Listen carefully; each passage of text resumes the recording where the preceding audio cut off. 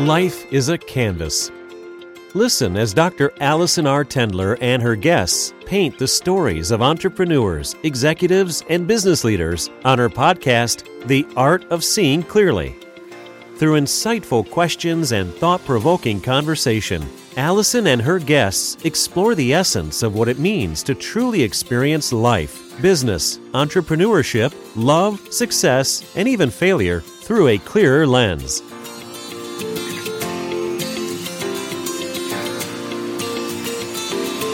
Hey everyone, I'm your host, Dr. Allison R. Tendler, board-certified ophthalmologist, surgeon, owner, and CEO of Art Vision and Artisan Skin and Laser Center. I literally get to work every day to help people see better on the 20/20 eye chart. But true clarity in life and in business often requires a slightly different kind of vision. I happen to have a passion for learning how other entrepreneurs and leaders find their clarity, and I want to share with you some of their secrets to success. Shareef Mahdavi started SM2 Strategic in 2001 to help doctors be better in their chosen profession. Beginning as a management trainee at SmithKline Beckman, Shareef rose through sales and marketing roles at Allergan Humphrey and went on to lead the marketing launch at Vizix, the developer of the laser platform used in LASIK. His firm helps build market acceptance and demand for services and procedures where patients pay directly, broadly described as self-pay or elective healthcare. SM2 Strategic has helped over 50 companies and thousands of doctors. A frequent speaker and author, Shareef's new book, Beyond Bedside Manner, offers insights to doctors and their teams on how to improve the patient experience. Shareef, welcome to the Art of Seeing Clearly. I truly have so much that I want to explore and talk about today. And I especially want our listeners to learn about you and, of course, your art of seeing the world clearly, but also a lot about your book and your recent book release, Beyond Bedside Manner. I don't quite know where to begin, so I'll just kind of jump in. I mean, truly, I simply love your book. I don't know what took me, too long to read it. And it's like I told you, when people have surgery, they're like, I wish I'd done that long time ago. Why didn't I read this? Why did I wait? So for all those listeners, don't wait. Go get the book and read it. It's super easy read, filled with truly, I'm going to say hundreds, maybe thousands of little golden nuggets of professional and patient experience insight. So with that, I mean, Shareef, why did you write the book? Well, thank you. First of all, thank you, Allison, for inviting me to come and speak with you and kind of share some of what I think is important in the medical environment. And, this book came following around 30 years of being in mostly eye care, because I got into eye care pretty early in the mid 80s as a sales rep for a company called Allergan Humphrey.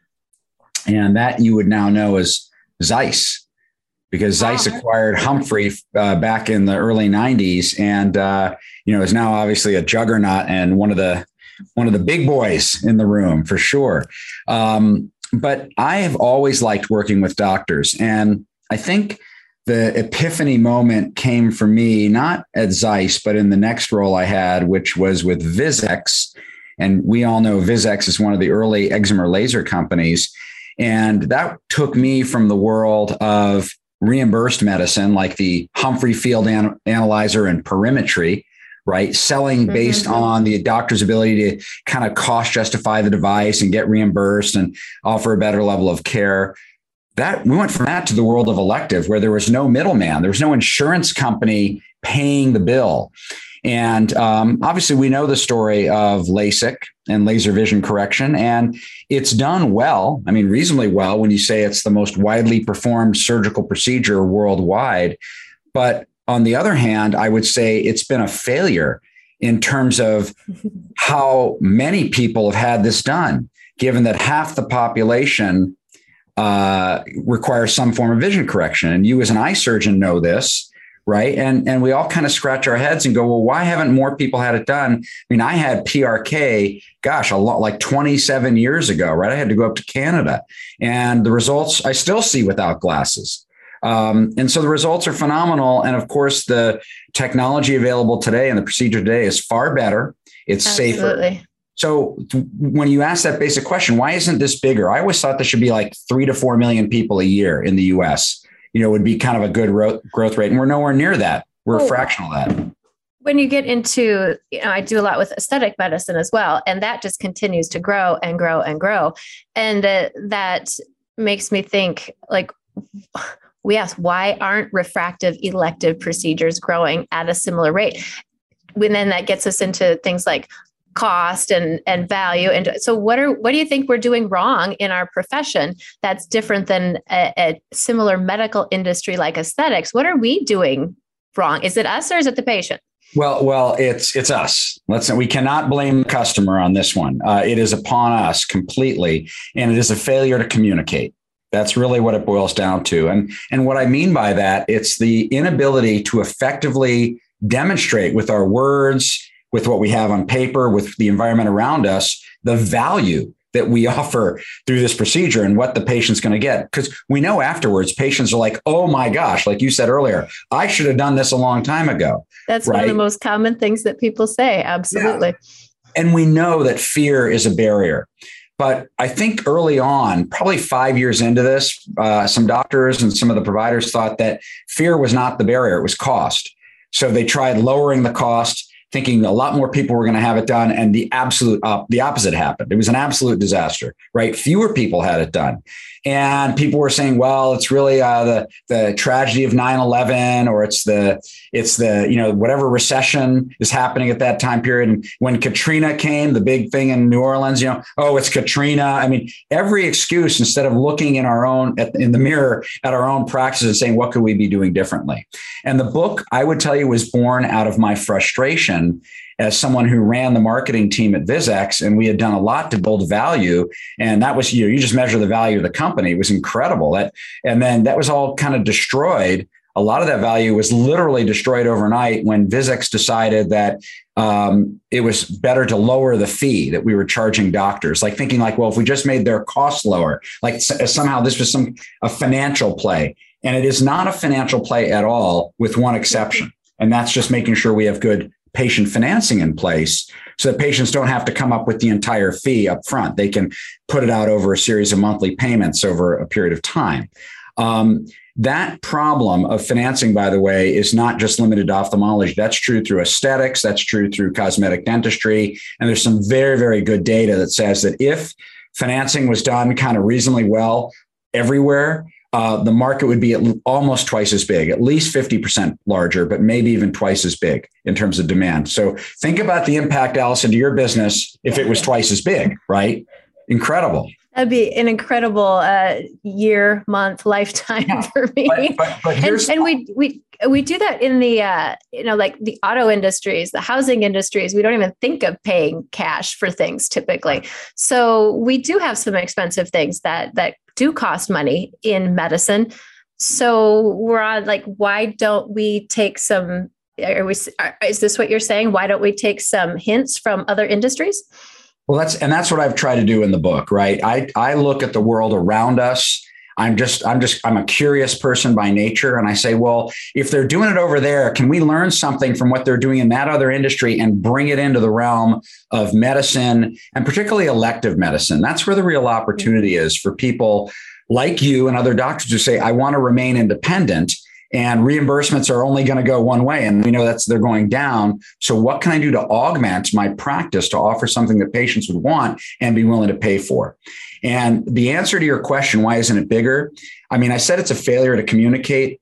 And that's true. If that's the problem, I would define the solution as focusing much more intently on the patient's experience. And if you do that, if you focus on the patient experience, good things will happen.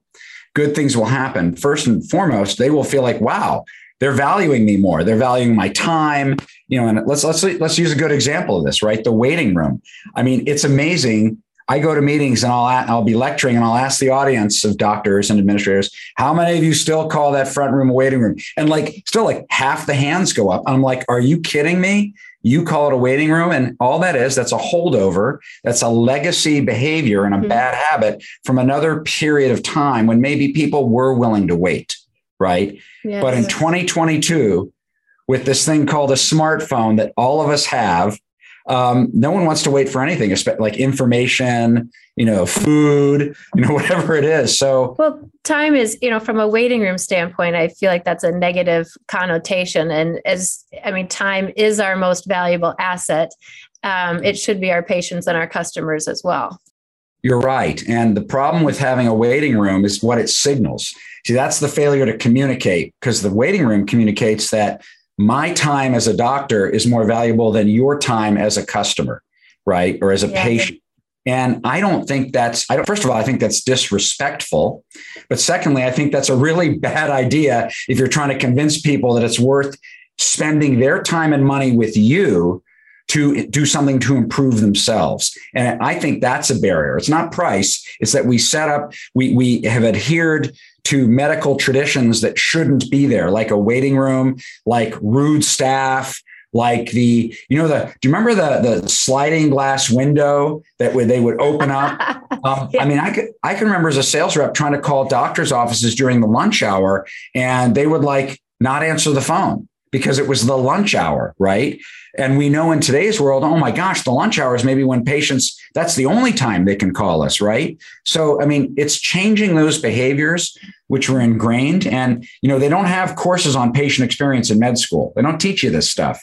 No. So I felt it was my, I don't know, it's my passion. I was going to say, it's my moral obligation to write the book. Yeah, use that word passion. Why are you so passionate about it? Why do you feel it's your obligation to educate people on this patient experience?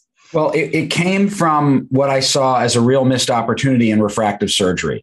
To have LASIK, laser vision correction, should be as common as orthodontics in a teenager. I credit Marguerite McDonald with kind of planting that seed with everybody. Like, it should just be a rite of passage. When you turn 21, when your eyes stabilize, get it done, right? We didn't achieve that.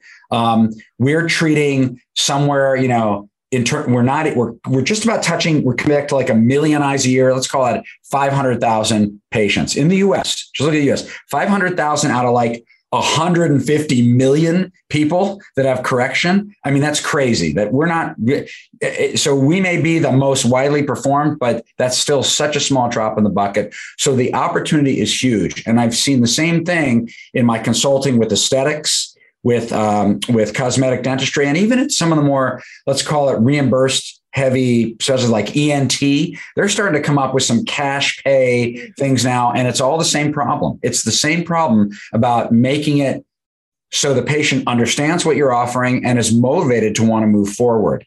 And the things in my book have little or nothing to do with clinical outcome, what technology is used, what laser. It's not about that. Doctors also mistakenly thought it was it's about what laser I own. And the patient doesn't care about that.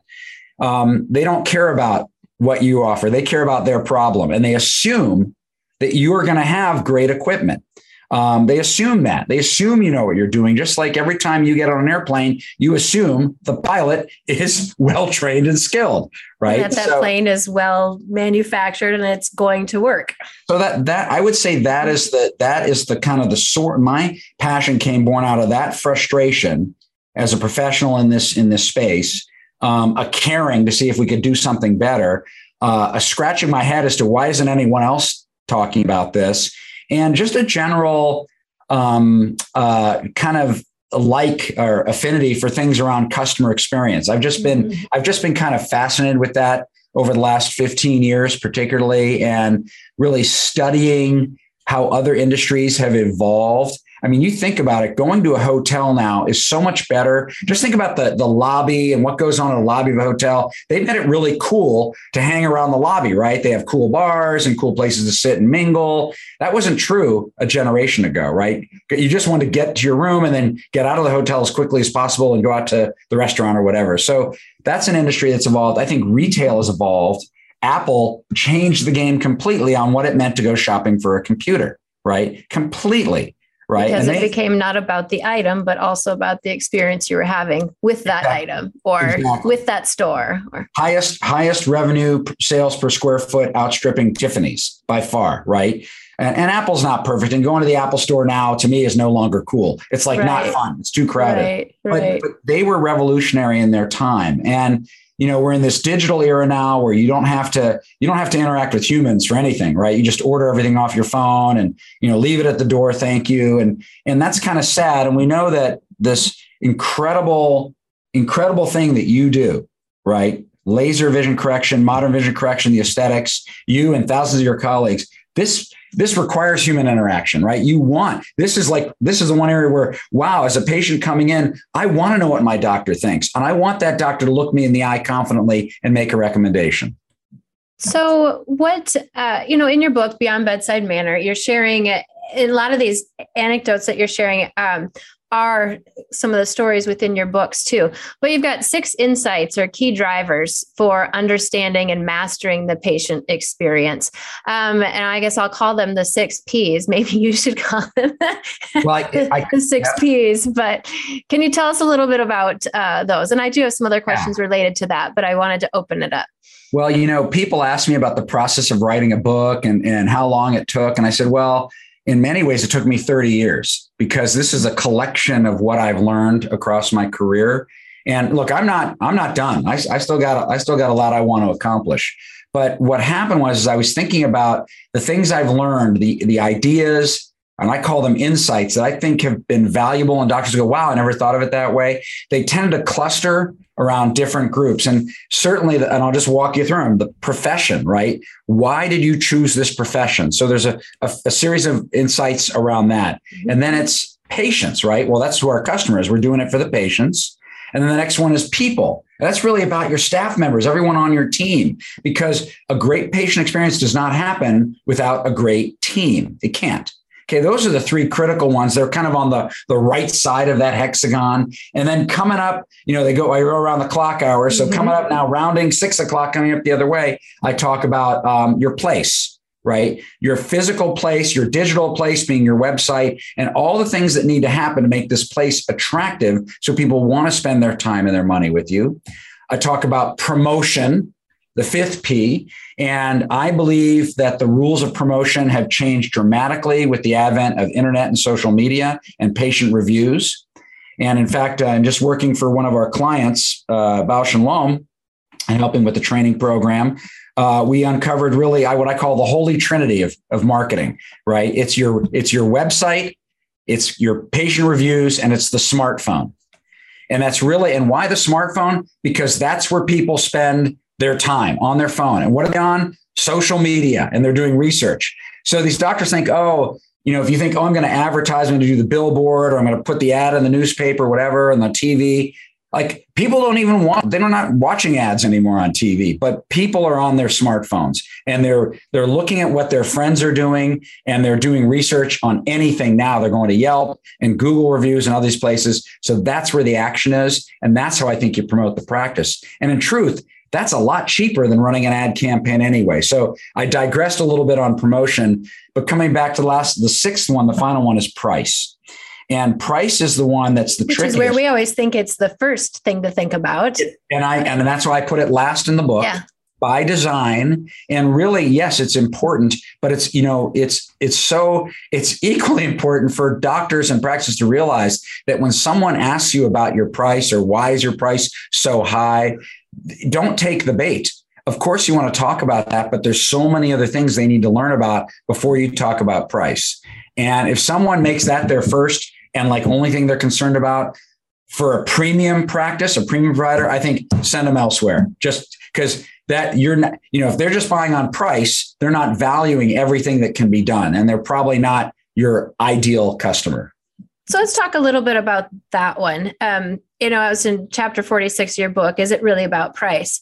How do we get people to, how do we help people value what we do and value the service that we're providing too? Is that on us that we're not educating them well enough?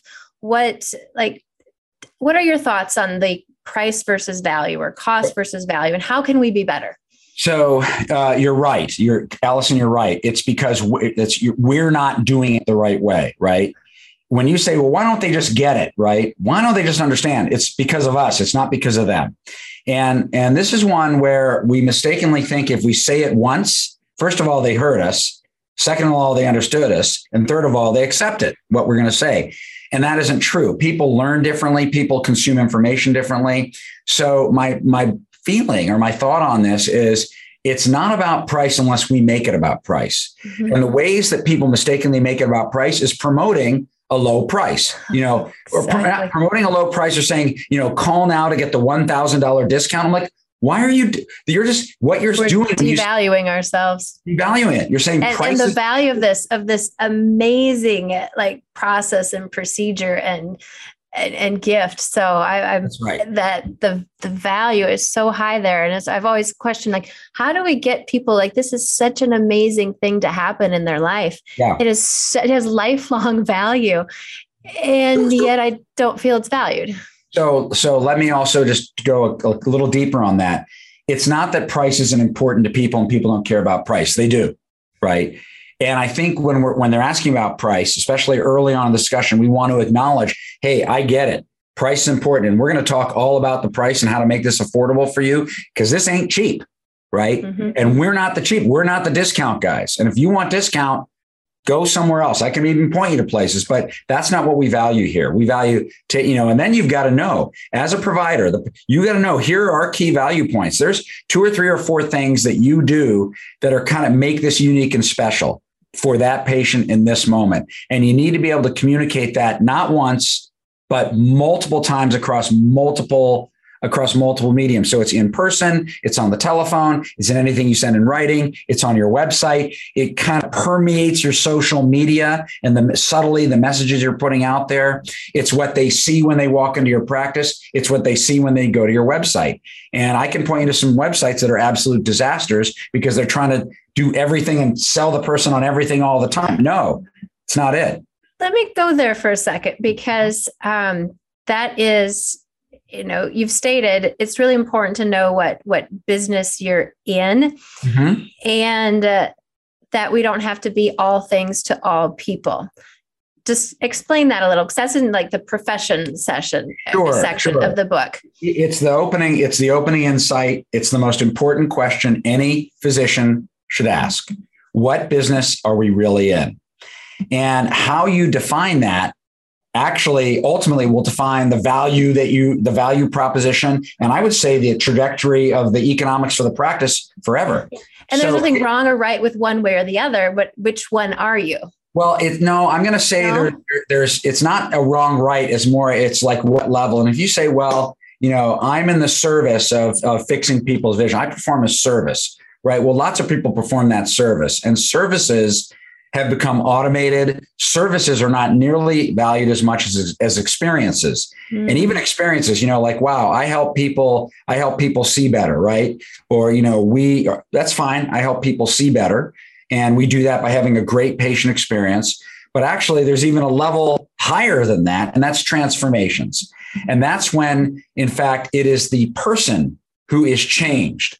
Right. It's not some physical thing. It's not like a car. Oh, we now have a car. Right. No, the person is the thing that's changed. And when that person is changed and it's so unique and it's so personal, it is a transformation. And so for the doctor to recognize that they're really in the transformation business, that's what changes everything. And I would say that is a right. It's not a right, wrong. It's more of a, hey, am I in the service business, which is easily copied? Or am I in the experience business, which is great because few people understand how to do good patient experience? Or am I ultimately in the transformation business where I am the guide? My role as the guide is to help this patient go from being glasses dependent to glasses independent. Okay. Framing the world that way for a refractive surgeon will do wonders and start to unlock a whole bunch of questions like, wow, if I'm in the transformation business, why am I making it hard for people to come in and see us, right? Why am I putting these barriers in the way? And I wish I could tell you that this is kind of easy. It isn't. It's hard. It's easier to say, I'm in the service business. We perform a service. Oh my gosh, Medicare is cutting our reimbursement 10%. We got to perform more of those services. And then you're on the hamster wheel, right? Yes. And I'm saying you don't have to live that way. Look at what concierge medicine has done to disrupt primary care. People will pay a fee to have more access to a doctor and better access and more personal. Now, we really can't do that so much in ophthalmology and eye surgery because we're not, we're not primary care, we're specialty care. But here's a question to ask. What would I have to do differently in my practice to be able to charge an admission fee for people to walk in, that they would pay a fee? And you could say, well, yeah, maybe I'm doing that because I charge for my consultation. And in aesthetics, that's actually much more common. Charging for the consultation, that's okay. But if you're going to charge for the consultation, is it because you're the best doctor in the land? I don't think so. There's a lot of good doctors out there. You better do something to make it worth that several $100s they come in. Mm-hmm. They get access to you and your ego. What do you touched on something about, a disruption in our industry or medicine. What do you think either has been or will be the biggest disruptive development for our industry? Well, if I look back historically, I think for sure the excimer laser was the biggest disruption of the last century. For technology. Yeah, on the technology side. I think the technology is good enough now. To come up with a better IOL, every year there's going to be a better IOL. And every year there's a better IOL. People are so excited. Oh, this is the thing that's going to break the market wide open. And guess what? For our listeners, if you don't know what an IOL is an intraocular lens. Yes. It is the piece of material that we put inside the eye after we've removed your natural lens, either for something like a refractive lens exchange or a cataract surgery. So an IOL. And how many years have I heard I don't care what the IOL was, the newest one to get launched, right? Oh my gosh, this is going to do it. Even the femtosecond laser for cataract surgery, this is going to do it. No, it didn't happen. If technology were the answer to breaking open the market, we would have had that by now. I'm convinced, which is another reason why I wrote the book, because I said, no, it's not technology, it's patient experience. Okay. To answer your question though, disruption, I think the disruption now is more in the services and the things that support the technology. So for example, you offer office-based surgery, right? You have it with IOR partners. And in the practice I run, we also do office-based surgery and we've used IOR partners. I think that's hugely disruptive because it changed the location where you can perform the procedure. It made it more accessible, both, I'm going to say physically accessible because it's doing it in your office instead of at the surgery center. But I'm going to say it made it more emotionally accessible because the same patients that they saw during their consults and maybe their technician workup are likely going to be the ones assisting you in surgery. How cool is that? Right? We've taken this. And so that's kind of like I'll call it the feeling, the emotional level, but then look at it at the economic level. Medicare is looking for ways to save money. If they can have this done in the office as a different environment, and if you will do both eyes at the same time, which now Kaiser study showed us is actually safe. Wow. That just unlocks potential savings for the system. That's really neat. And plus we have the convenience to the patient. And if they're paying for something like a refractive lens exchange, boy, the ability to do both at the same time, how that reduces the inconvenience. This is an example. And we have the data to show it's safe to do all. We feel good. They feel great. We feel good. It's efficient. It's a transformation immediately right there in a short amount of time. And now we've used we've changed the way we deliver a service to make it more convenient for the patient, to allow them to experience that transformation. Right. So we've got to make sure we're reinforcing that this is a transformation. We're setting up that way. And patients are willing to pay. I love that word. I love that because that is, you're trying to transform them. So I love that you've been using that word. It's the right word. And, if every ophthalmologist said they're in the transformation business and really lived it, we'd be so much bigger. But, come up with your own thing, right? It doesn't have to be the word transformation, but we have, of all the specialties, I really believe ophthalmology has been gifted with this incredible technology. And now the question is, okay, how do we, like you said, how do we get more patients to value what we do? Well, part of it is stopping doing dumb things that really work against this notion of transformation and drag it down or commoditize it, as a more technical term, into something that's a service, right? You don't want to pay for commoditized services. You don't want to pay a lot. You want to get it as cheap as possible. Exactly. My cell phone service, my streaming service, whatever it is. This is not commoditized. Well, in the eye world and the aesthetic world, it's too, like, you can think of like your Botox, your neuromodulators are almost getting commoditized. So what else is going to draw that patient in to say, has value to me to come to you? Yeah. And it's everything from what they see on the website to how the telephone's answered or how quickly you respond to a text message to how they're greeted when they come in. I mean, this is what I talk about in the book, right? Made to feel special. Every patient's a VIP, not just the celebrity, every patient. So let's talk a little bit about that. And that gets into, we can't do that without a group, a team, our staff.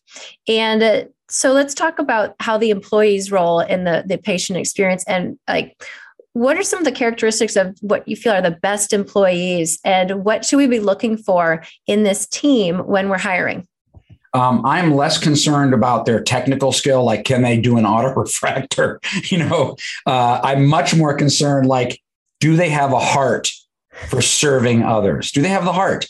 And I don't know. In fact, I believe that customer service is the one thing you can't really, you can teach some skills, but you can't force someone to be like, kind of have that kind of customer service gene in their DNA. I think they either come in or they come in with it or they don't. I think looking for people who have a background in retail, right? In hospitality, maybe worked in customer service, maybe even in a call center, those things where they're responding in the moment to needs of customers. That's the kind of person you can teach them how to do anything clinically or technically, right? But I think you can't teach that heart piece. I think that's really hard to do. So that's who I look for. Right. But then the second thing is, okay, you got these people on your team. Then it's really setting a culture and an environment that says what's important. It is all about the patient. We are here to serve the patient, not the other way around. I think medicine often gets this wrong, and it comes up in really weird ways. Right. The front parking space is reserved for the physician. Right. That's like who's most important here? Right. I don't think it's a physician. I think it's the patient. Right. So little kind of weird ways that unfortunately communicate the wrong kind of thing. But working with a team, involving a team in the patient experience, involving them in diagnosing what's going on in the practice now, and giving them the platform, if you will, the ability to voice things that aren't working, to reinforce with them, no, we want your ideas. We value your brain. When you come to work, don't hang your brain up at the door. Be here, and it's brave for some of these employees. It's really brave for them to confront a doctor, right? To confront their boss. You have to make it safe for them to do that, to come. And that's easier said than done, because people just want to, maybe people are just there because they want a paycheck. So as opposed to, hey, I really am passionate and fired up about serving customers. So I'll tell you another one. So patients, people list of patients who have been in the practice. You go, wow, I found out that they're working at Macy's, and you might say, and they really had a good personality and they had a procedure with you. That's who I'd hire. Because they first of all, they took the medicine. Yeah. Right? Yeah. They believe. What's the one of the things you wrote in the book was about the difference between A and B, players on your team. Yeah. I found that very interesting. Can you elaborate on that? Yeah. So you got to separate your A players and your B players. And the A players are the ones that, they're positive, they're upbeat, they're working to make things better. Your B players tend to be the ones that are complaining, right? They complain, they gossip, and what they do in doing that is they tend to bring down others, and that brings down the overall performance. And the problem most doctors have is their willingness to tolerate B team players instead of firing them. The best thing you can do is fire them, because if you don't fire them, your A teamers see that they're tolerated, that there's a tolerance for this kind of poor behavior, and their behavior comes down. They're not said, well, if they're going to let that happen, why should I work so hard? Right. That's the risk.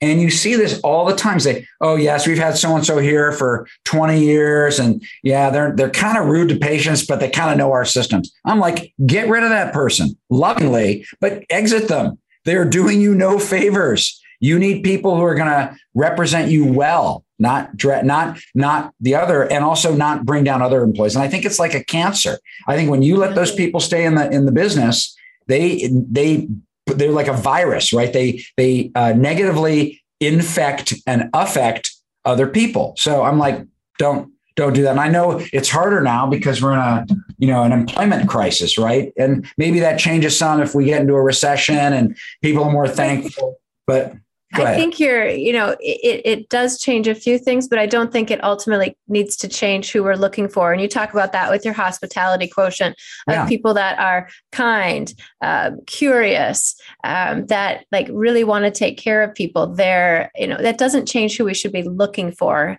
ultimately. I ask a question sometimes in interviews. I'm just curious. I go, do you like to entertain? Do you like to entertain? And it's the people are stunned. Like, huh? And like, no, we don't ever have anyone. I mean, no, okay. That your hospitality, right? Entertainment. It's a very simple question. Yes. And, you've got to be willing to work harder to find the right kinds of people. And I'm just telling you from someone who's made a lot of hiring mistakes. I've learned a lot over the years. And I think about that. If you're going to entertain, what are you going to do to your home? How are you going to have it presented? Is the bathroom going to be clean? Is everything going to be picked up? Like you have this presence that you want to have, especially with people that have never been to your home before. You want to have this great impression of who you are as a person and a family. But I feel like that needs to transform into our business as well. What does, is everything clean and picked up? Are there crumbs on the floor? Like we don't want that because we don't want to give that impression. Yeah, at home when you got guests coming over, there's usually a mad dash in the last 45 minutes, right, to make sure everything's neat and tidy and picked up. You're absolutely right. It's the same thing in our business, and we tend to invite people to come to our practices by advertising before we've picked up the house, before we made it clean and we made it organized, and that's getting the order wrong. That's why, again, in promotion, like advertising is the last thing you should do, and if you have to advertise to get business, that maybe is because you're not doing enough to create a great experience, right? If the patient experience is done well, the experience becomes the marketing, because people who have a great experience with you cannot help but talk about it with other people. Experiences happen inside of us. So with that, one thing that you talk about in the promotion part of your book is never ask for referral, ask for review, because we're usually telling patients like, oh, if you like, please tell your friends, et cetera. So tell us what's changed with referrals versus reviews. Well, again, I think it's social media. It's social media and it's review and it's posting on the internet. So, a good, yes. If you have any good tactics for getting those reviews, you let me know. Well, let's kind of talk through it. Yeah. So when we ask for referral, we hand someone our cards, or give them 3 cards, say, please hand these out to 3 people. I understand the intention. Help spread the word. If you were happy, help spread the word. But they are much more, the word spreading is much more potent if they write a review, because that review will be seen by many, many more people. Now, of course, if they've had a great experience, they can't help talking about it. And yes, we want them to tell their friends. And yes, of course, we hope their friends call and say, hey, you just did procedure on my friend. I'm coming in too. Of course. But putting it in writing and putting it out there is over the long term. That's what you want, because you're building this just huge portfolio, hopefully over time, of really positive reviews. And guess what? There's going to be some negative ones too. And that's okay, because the negative ones are telling us, oh, we dropped the ball somewhere along the line here that we need to pick it back up and make it better. And of course, there's going to be the occasional crazy review for someone who blames you for something that really wasn't your fault, but you have to graciously respond to that one too.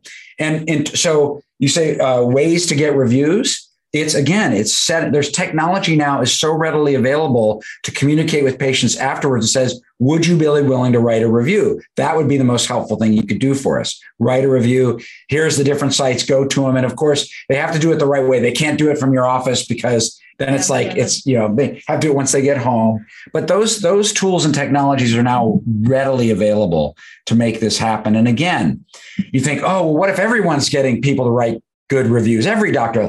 Yes, that's what we want. Remember, we're treating 500,000 out of an available market in the US of like 150 million. We have been teeny tiny. And I don't know what it is in the US now, 10 million people collectively maybe have had this done, maybe over 25 years. This thing deserves, given the value that you create, this thing should be far bigger.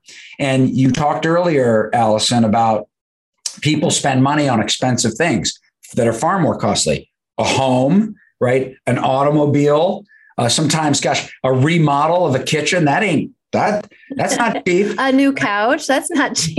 Vacations. People spend money and they will, but they're not going to spend money on things they don't see value in. So that's incumbent upon us to create that value in their minds and to make it feel like, and all you have to do is just think about things where you spend money and go, well, what led me to spend money? Probably the sales rep or the person I was interacting with made me feel really good, right? They spent the time with me. The environment was wonderful, right? Yes, of course we will. And we do it begrudgingly, we do it without like even thinking about it. I've seen people, and, don't prejudge someone based on the way they're dressed. You can't do that. You can't do it. You don't need to.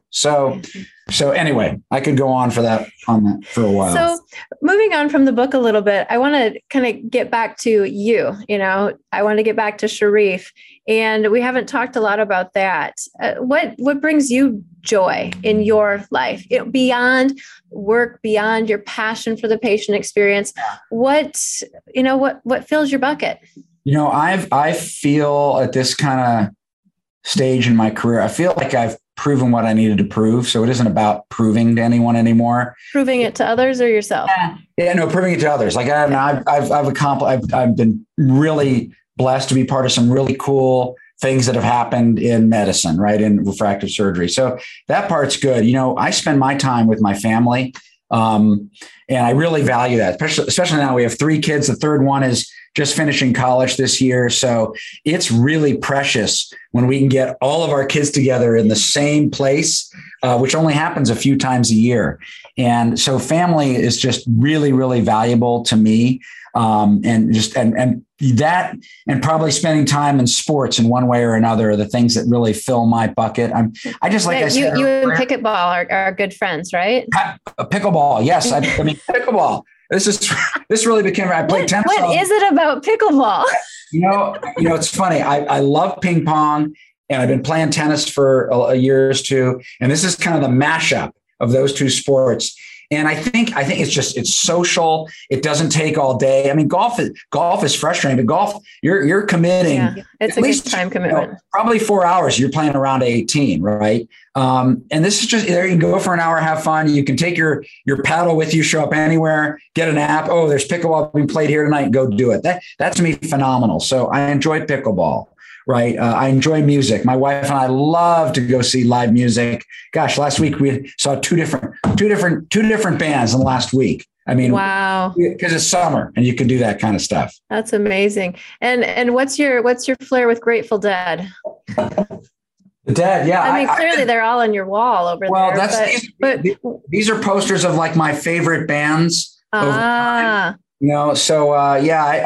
liked the Dead since I was a teenager, and have seen them a lot of times. I think like now it's coming up on like 70 times or something like that. Do you travel to go see them? Like, hey, they're playing in New York, I'm going. I mean, now that I have the means and a little more time, I've done that. In fact, we went to Boulder where our son is in college and he's there for the summer, and the whole family met there. And it was really fun because my entire family went to a Dead show, right? That was like, and I love them. They kind of like put up with it, right? They tolerate it a little bit, but we love music. We love going out.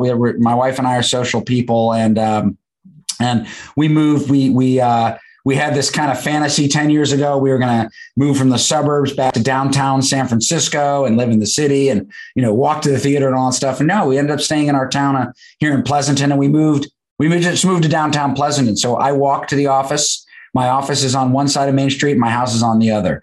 And we're getting involved in the community. I volunteer some time with one of the committees for the city. And, it's fun. It's fun. And we're in this great stage now what they call the empty nester stage. And we're just trying to figure that out. So we're going to go to Italy. We're going to go to Italy in another month and so, and spend a few weeks over there. And I'm speaking at I'm going to teach at the ESCRS. Okay. We're going to kick off.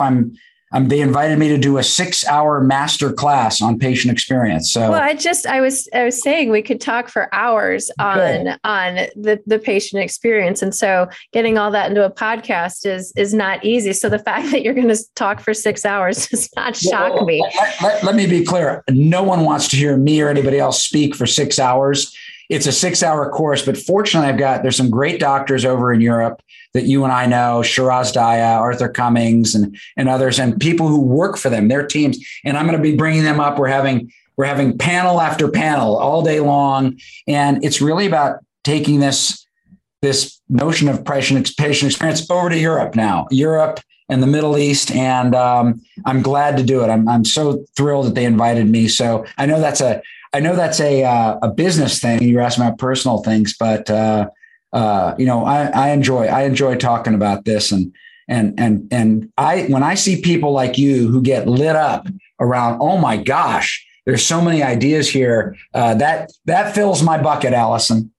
Well, what you do and your past, your experience speaks for itself. And to have all of that 30 years within, you've been so passionate about this since I've met you, how many, almost 20 years ago too. It completely shows. And the fact that you could compile all of that into these amazing nuggets, again, golden nuggets within this book truly is, it is gold. And not just for our industry. I think somebody from any other industry could read this book and find things that would help them improve their service industry, their transformation industry. What are they doing to also transform their customers' lives as well? So Shareef, thank you so much for spending a little bit of time with me today. And again, your passion just seeps through your voice, and people need to go out and definitely read this book, and they'll understand a little bit more about you, but a little bit more about, I think, how you are also transforming our world. So thank you so much, Shareef, for spending some time on the art of seeing clearly. It was a pleasure, Allison. Thank you. And you just go make it a great day. You as well.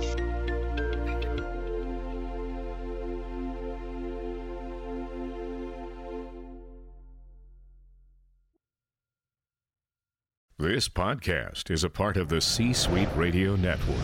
For more top business podcasts, visit c-suiteradio.com.